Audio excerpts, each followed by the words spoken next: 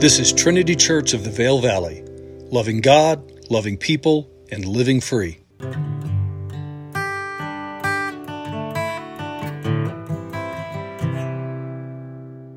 Welcome, everyone. Today is Sunday, September 18th, and this is Pastor Ethan. I want to thank you for joining with me as we continue in the opening paragraphs of this amazing letter of Paul to the church in Colossae, right? What we know as the book of Colossians.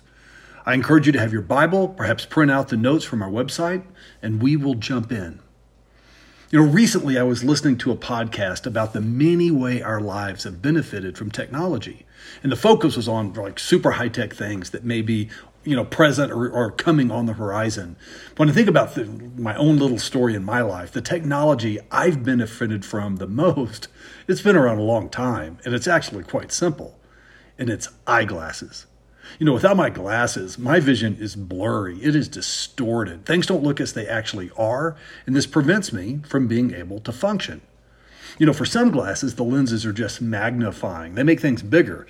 For me, this won't work. This would just turn a small blur into a big blur. My lenses are corrective. They are progressive. I actually have 4 different prescriptions, and to me, they are a high-tech marvel. This idea of corrective lenses is something that applies in life as well, doesn't it, if you think of it? There are times when how we see things, the lens through which we look at life, just try to understand things, it can be distorted, maybe just wrong. And this can lead to confusion, disillusionment, missing out on things, misunderstanding things, and people. Friends, there are times when we need our vision to be corrected. As people of faith, as disciples of Jesus, this applies to us as well. Even with the greatest sincerity, there are times when how we understand things, things about God, about ourselves, about other people, about how we live this thing called the Christian life, when our vision can be distorted and it needs to be corrected. As it turns out, God has given us the ultimate set of corrective lenses, and it is called Scripture. Now, it's very possible, of course, to have a distorted understanding of what Scripture says, about what it means. This is why we come to it consistently, humbly, intelligently, setting aside our own agendas, even our preconceptions, with hearts and minds that foremost desire to hear and learn, right? Not just justify and defend. But friends, Scripture is where we start. It is our source. It is our lens. If you've heard the phrase, a biblical worldview, well, the key there is biblical. So over these next 2 messages, where I'm going with this, our text is bringing a corrective lens to what may be, I was going to say one of, but I think may be the biggest, most central, fundamental practice in all of Christian life, really in the life of any religious system you could find. But at the same time, it's one of the most misunderstood if we hold this practice up to the teaching of the New Testament. Well, what is it that I'm talking about? Friends, I'm talking about prayer. And just to cut to the chase here, friends, the lens of Christian culture, and I could also say Christian history, whatever, the lens of Christian culture sees prayer primarily as the means by which we ask God to do things for us. I want you to think about that statement. That's a very direct way to put it, because I'll tell you, it is true.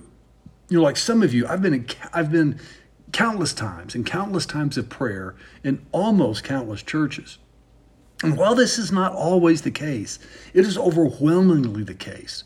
We view and practice prayer as a means of asking God to meet our needs, our needs as we understand them. You can look at Christian books, you can listen to Christian radio, wherever you will within the Christian world, and you will find this is the dominant understanding of prayer. And you may say, Scripture teaches us to bring our needs to God, doesn't it?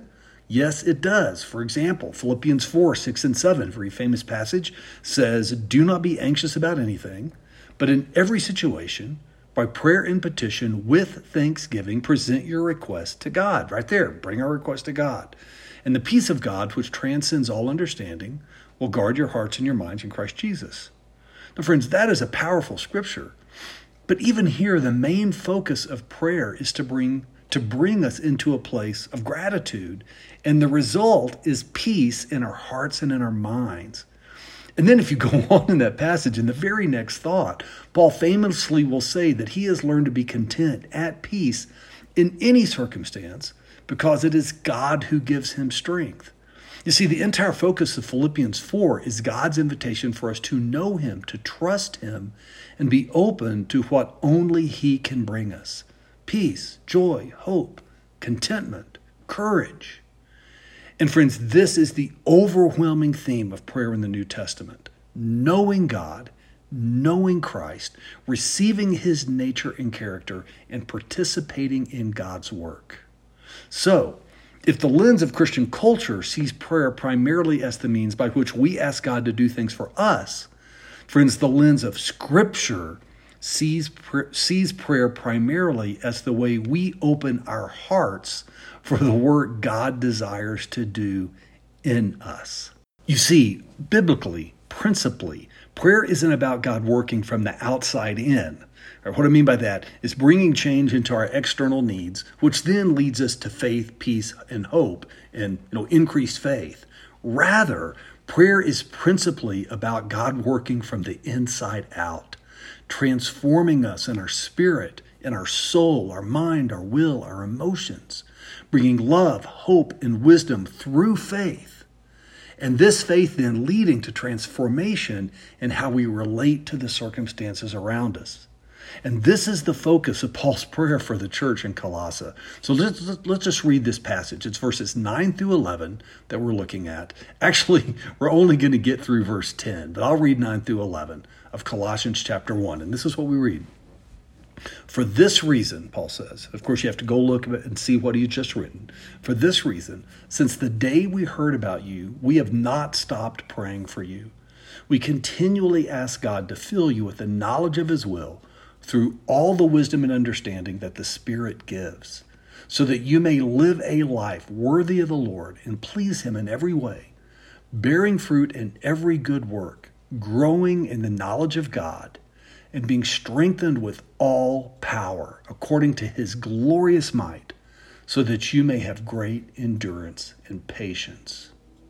Okay, when Paul says, for this reason, of course, what I just said, he is referring back to his thankfulness for the Colossian believers for their faith, their hope, and their love. Right, read that verses 1 through 8.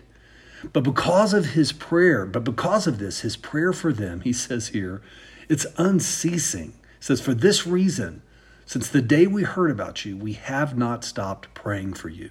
You see, Paul's emphasis here is that his prayer is consistent. It's daily. It's intentional. In our last message, we saw how this kind of ongoing prayer opens our hearts and minds for the Spirit to work. In the case that we see in verses 1 through 8, giving rise to gratitude. But likewise, this kind of prayer is an expression, if you just think about it, it's an expression of love. I mean, Paul is praying not just out of rote obligation. He prays continuously because he loves this church. He loves these believers, even though he's never met them in person. And he is confident of God's love for them. And as we're going to see, his prayer centers on the desire for these new believers to come to know just how much it means that God truly loves them, so that they will not fall prey to the false teachers who are seeking to diminish who Jesus is while elevating human pride, legalism, and elitism. And so Paul begins by praying that God, by the Holy Spirit, will fill these believers with knowledge, wisdom, and understanding. There in verse 9, he says, we continually ask God to fill you with the knowledge of his will, God's will, through all the wisdom and understanding that the Spirit gives. This is exhibit A of how the New Testament teaches us to pray, that God would give to us, that he would fill us with the knowledge of his will. Now, it's important for us to understand what Paul means here by God's will, because this is another New Testament concept that's often distorted and misunderstood. We tend to think of God's will in terms of what choice does God want me to make in this specific circumstance? Things such as, is it career path A or B, what have you. But friends, the greater emphasis here and throughout the New Testament is on the idea of God's great purpose, who he is, what he is doing and how he is doing it. This is sometimes called, and by the way, seminary word alert, this is sometimes called God's decretive will, right? Based on the word decree, we get the word decree from that, decretive, meaning his great unalterable purpose of redemption, right? The redemption of all things that began in Genesis chapter 3 was fulfilled in Christ and is now being worked out in human history. See, this isn't just academic. This means that God's will for us will always be consistent with his work of bringing redemption to all people. Something for us to think about when we consider our words and our actions in relationship to the people in life around us. See, another big New Testament theme about God's will is sometimes called his preceptive will, right? As in precepts or commands, right? How God calls us to live, expressing his nature and his character right here, right now, in the midst of life as it really is, whatever our circumstances may be. And guys, this brings up a key point. The word here for fill, right? Paul prays that God would fill us with the knowledge of his will. Like, this has a qualitative sense. But the idea isn't that we would just receive a whole lot of intellectual knowledge of God's will, but that our lives, our actions, our countenance would be fully characteristic of God's will. So Paul goes on then to say that God is going to do this through the wisdom and understanding the Spirit gives. And wisdom and understanding here, this means that this characterizing knowledge of God's redemptive purpose, that this will penetrate and bring transformation into our ethics, how we think, right? And how this wisdom works itself out in the practicality of how we live, how we relate to people. You know, another thing worth mentioning here, in his commentary, N.T. Wright points out that wisdom, the ability to think and to consider, to employ our intelligence in regards to Scripture, to God and to other people, this is a gift. This is a gift that God gives us that will be inherent in a person who is walking in a dependent relationship with God. I mean, just dial in on that a little bit. See, Wright says that to grow up in every way, and that's language that Paul uses in his letters, that we would grow up in every way in Christ. To grow up in every way as believers will include the awakening of our intellectual powers, the ability to think coherently and practically about God and his purposes in the world. My point is that Paul never places spiritual life against intellectual understanding. And friends, this is actually incredibly relevant right now, as there is a growing anti-intellectualism. It's actually always been around, but it's growing and it's present in parts of the church, particularly where we see this toxic nationalistic blend of politics and pseudo-Christian theology. And this anti-intellectual way of thinking is damaging to the church's witness and to God's redemptive purposes. See, in Romans 12, Paul calls us to be transformed by the renewing of our minds, to be people who are critical thinkers, who are able to listen and consider, and willing to be challenged intellectually. Friends, in our relationship with Christ, God never asks us to check our brains at the door. So knowledge, wisdom, understanding, these are the result of a Spirit-filled life, and it's a primary purpose of prayer that God teaches us to ask him for this to happen, or to grow in our lives.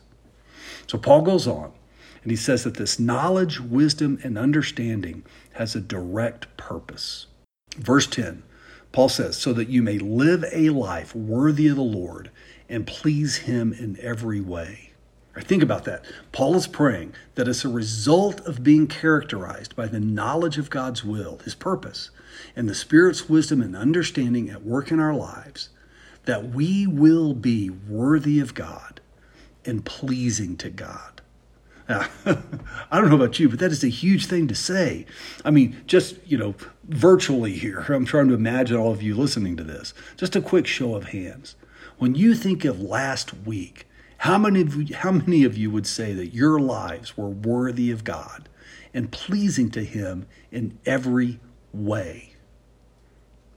From one perspective, this sounds like a crushing burden. I mean, who could live worthy of God and always please Him? But that is the perspective of performance-based acceptance. And as we've talked here many times, God is not a God of performance-based acceptance. See, rather, my friends, this is an invitation into dependence. I want you to think of this image of a loving parent teaching their toddler to walk, to take those first steps. You have the child, let's say their eyes fixed on their mom, and this little tiny human slowly stands, takes a few steps, and then they're back down again. Now, does the parent say, "I can't believe you. You're not worthy of me. You're not pleasing to me"?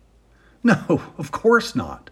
Right? The parent understands, and in fact, they are absolutely filled with joy. They are thrilled as the child looks to them, trusts them, and slowly, haltingly begins to take their next steps.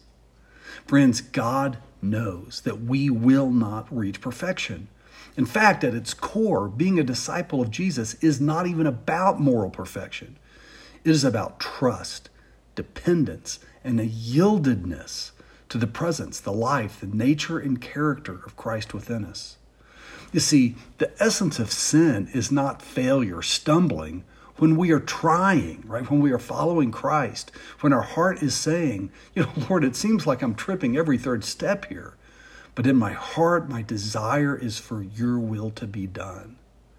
Rather, guys, the essence of sin, or a big part of what sin is the prideful decision to follow ourselves instead of Christ. To say in our heart, God, I know I believe in you, but right now, my desire is for my will to be done.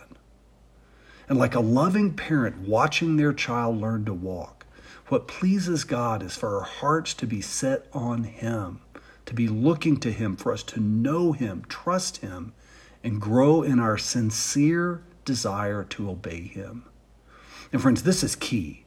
Being worthy and pleasing to God isn't about performance-based acceptance, but it will, by definition, be transforming in how we live. I mean, consider James 3:13. I didn't include the scripture in your outline, but listen to what it says. James says, "Who is wise and understanding among you? Let them show it by their good life, by their deeds, done in the humility that comes from wisdom." And guys, from a broader perspective of the New Testament, we could hear James saying, so you think you're wise and understanding? Then show this by how you live, by how you love. For how you humbly love the people around you is the chief expression of God's wisdom. So now Paul gives some primary examples of what it looks like to live a life that is worthy and pleasing of God. And the first is that in Christ, our lives will be bearing fruit. We will be fruit bearers. We read, so that you may live a life worthy of the Lord and please Him in every way, bearing fruit in every good work. Now, this is just a practical outworking of what we just discussed. When our lives are led by the Spirit internally, when we are trusting and looking to God internally, this will be expressed through how we live externally.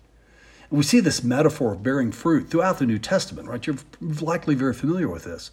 See, just as fruit is the inevitable product of a healthy plant, fruit in our lives is the inevitable result, both inwardly and outwardly, of a healthy, honest, dependent relationship with God.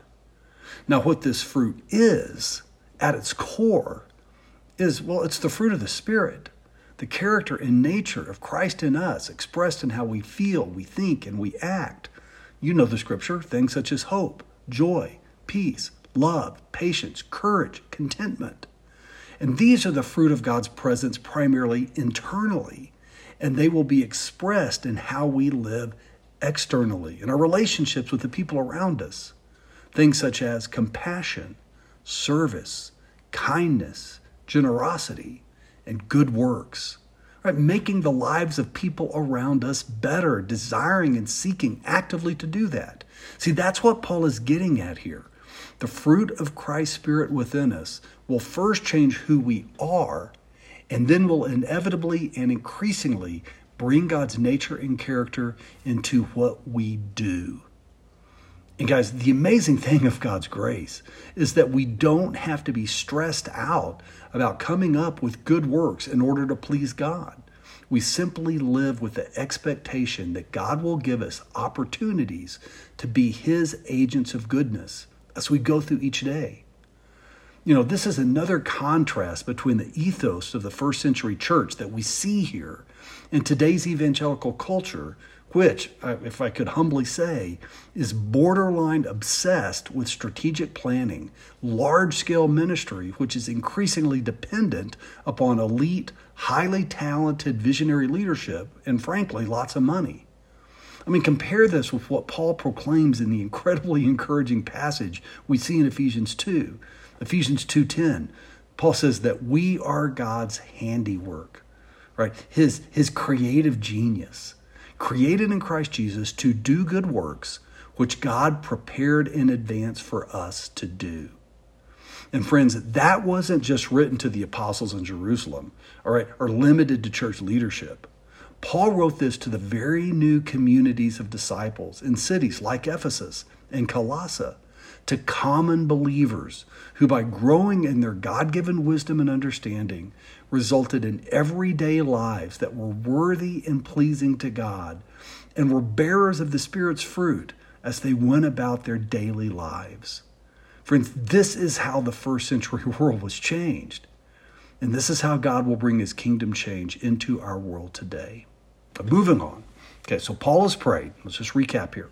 We continually ask God to fill you with the knowledge of His will through all the wisdom and understanding that the Spirit gives, so that you may live a life worthy of the Lord and please Him in every way, bearing fruit in every good work. And then he says, and growing in the knowledge of God. Now, it might sound here like Paul is being redundant, but he's not. Rather, what we see is this prayer is like a self-reinforcing and beneficial spiral. You see, we see that God reveals to us the knowledge of His will, who He is, His redemptive purpose. And by the Spirit, we grow in our understanding and wisdom and how that will characterizes who we are, which in turn results in our lives being increasingly pleasing to God and how we look to Him, how we desire to live in obedience, which takes on life by bearing fruit in the things that we do, in good works, which then in turn leads us, by experience and in partnership with Scripture, into a deeper knowledge and understanding of who God is. I want to give you an example. That's a mouthful there. But I want to give you an example from my own life, from where I am in my journey. So I'm going to get just a little personal here. Friends, over the past several years, but really specifically just this past year, because I believe that God has been convicting me and challenging and growing my concept of what it means that His nature, that His great purpose, His will, the ultimate goal, God's ultimate goal in relationship to His creation is redemptive. I'm talking about the concept that we're going to wrestle with in a few weeks, so brace yourselves, by the way. Here's a couple of excerpts from verses 16 through 18 of Colossians 1. Paul writes, he says that all things have been created through Christ and for Christ. For God was pleased to have His fullness dwell in Him, and through Christ to reconcile to Himself all things, whether things on earth or things in heaven, by making peace through His blood shed on the cross.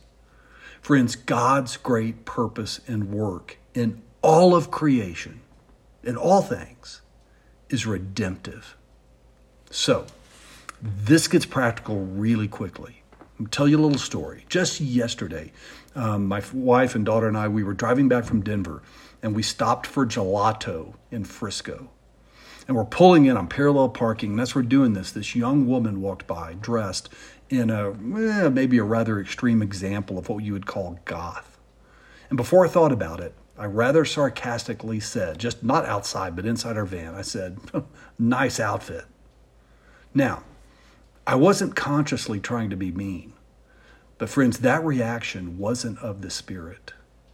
No, even in a subtle way, what's going on in my mind there, I was diminishing her. I was being judgmental. It might seem small, but I was devaluing her. And at a different time in my life, my reaction may have included thinking something like this. People like her are the problem. I mean, look at that. She's probably immoral, maybe an addict, maybe both or worse. Now, maybe this young woman did have some issues, but maybe she didn't. And by the way, there are plenty of people who dress and externally act like good conservative citizens who are dealing with immorality, addiction, and far worse. But in the midst of that thought, my daughter, who at times is also a voice of my conscience, said, "Dad, did you have to say that?" And the answer is that no, I didn't. And as we sat there eating our gelato, I thought about how that young woman was a precious, eternal soul in creation of God. And God's desire for her, God's countenance to her, is redemptive.